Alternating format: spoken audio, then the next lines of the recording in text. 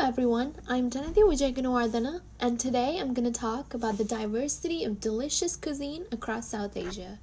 This podcast will go over Indian, Sri Lankan, Bangladeshi, and Bhutanese cuisine, although the diversity spreads far more than that, and if we wanted to talk about it all, we could talk about this mouth-watering cuisine all day.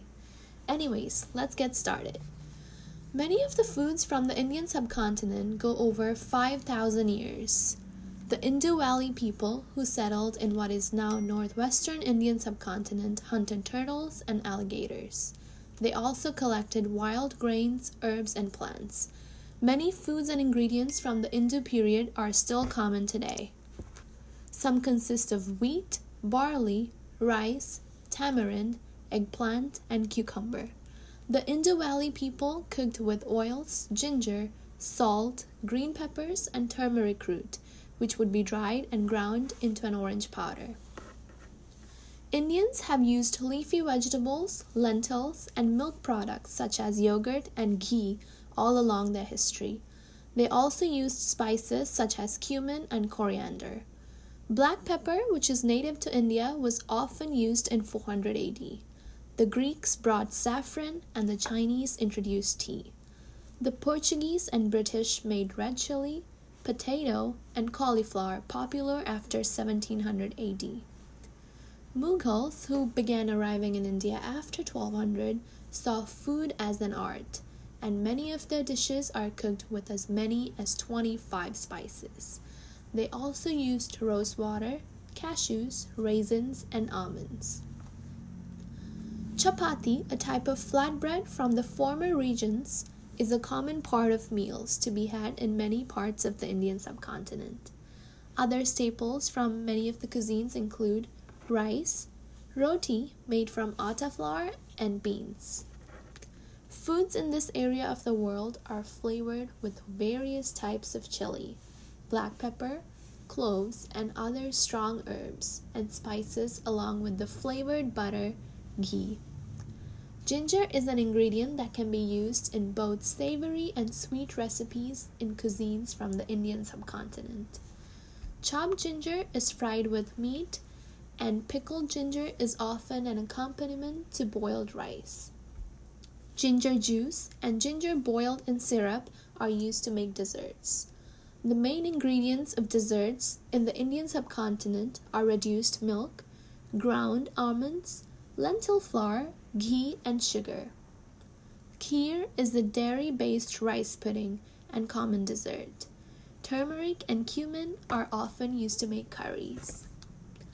Common meats include lamb, goat, fish, and chicken. Beef is less common than in Western cuisines because cattle have a special place in Hinduism. Prohibitions against beef extend to the meat of cows and yaks to some extent. Pork is considered a taboo food item by all Muslims and is also mostly avoided by Hindus. Indian cuisine is characterized by its sophisticated and subtle use of many Indian spices. There is also the widespread practice of vegetarianism across its society, although overall a minority nowadays. Indian cuisine is one of the world's most diverse cuisines. Each family of this cuisine is characterized by a whole assortment of dishes and cooking techniques. As a consequence, Indian cuisine varies from region to region, reflecting the varied demographics of the ethnically diverse Indian subcontinent. India's religious beliefs and culture has played an influential role in the evolution of its cuisine. It has influences from Middle Eastern, Southeast Asian, East Asian, and Central Asia, as well as the Mediterranean cuisines due to its historical and contemporary cross-cultural interactions with these neighboring regions. Some of the North Indian cuisines include Awadhi, Bihari, Bhojpuri, cuisine of the Uttar Pradesh, Kashmiri, Kumaoni, Ladakhi, Mughlai, Punjabi, and Rajasthani cuisine. And some of the South Indian cuisines include Chettinad, Dhaivehi, Hyderabadi, Kerala, Karnataka, Mangalorean, and Tamil cuisine. The other cuisine I'm going to talk about today is Sri Lankan cuisine, which has been shaped by many historical, cultural, and other factors. Contact with foreign traders who brought new food items, cultural influences from neighboring countries, as well as the local traditions of the country's ethnic groups, among other things, have all helped Sri Lanka shape Sri Lankan cuisine. Influences from Indian, Indonesian, and Dutch cuisines are most evident with Sri Lankan cuisine, sharing close ties to other neighboring South and Southeast Asian cuisines. Today, some of the staples of Sri Lankan cuisine are rice, coconut, and spices. The latter are used due to the country's history as a spice producer and trading post over several centuries. The country's staple is rice and curry. Other dishes include kottu, hoppers, and string hoppers. I am actually Sri Lankan, and my dad is an executive chef, so I have had the pleasure of tasting a wide array of this amazing South Asian cuisine. Another dish cooked in most traditional events is called kiribat, which is rice cooked in coconut milk. We actually have a cultural booth at Taste of OSU 2019 in February, so come check out this delicious dish.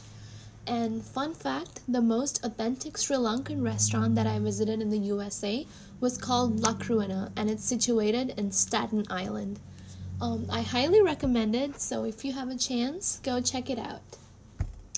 Moving on to Bangladeshi cuisine, which is dominated by Bengali cuisine and has been shaped by the diverse history and riverine geography of Bangladesh. The country has a tropical monsoon climate. Rice is the main staple food of Bangladeshi people, and it is served with a wide range of curries. Bangladeshi dishes exhibit strong aromatic flavors and often include eggs, potatoes, tomatoes, and aubergines.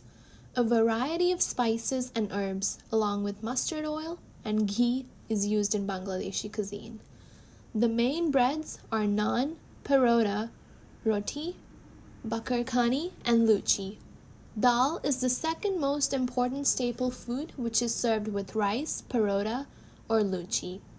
Fish, is a staple in Bangladeshi cuisine, especially freshwater fish, which is a distinctive feature of the country's gastronomy. Major fish dishes include Ilish, Pabda, Rui, Pangash, Chaitol, Magur, Bhetki, and Tilapia. Meat consumption includes beef, lamb, venison, chicken, duck, squab, and coal. Vegetable dishes, either mashed, boiled, or leaf-based, are widely served.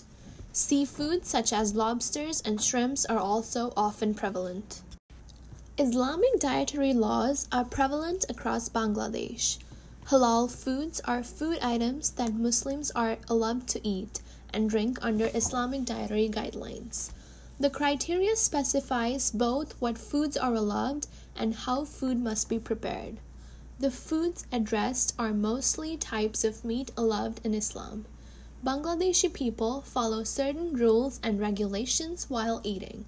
It includes warm hospitality and particular ways of serving as well. This is known as Bengali Keta. The culture also defines the way to invite people to weddings and for dinner. Gifts are given on certain occasions. Bengali Keta also includes a way of serving utensils in a proper manner. Bengali cuisine has the only traditionally developed multi-course tradition from the subcontinent that is analogous in structure to the modern service style of French cuisine, with food served course-wise rather than all at once. The next cuisine we're going to talk about is Bhutanese cuisine, which employs a lot of red rice, buckwheat, and increasingly maize. The diet in the hills also includes chicken, yak meat, dried beef, pork fat, and mutton. It has many similarities with Tibetan cuisine. So that was a highlight of the types of cuisines in the South Asian continent. I hope you enjoyed it, and thank you very much.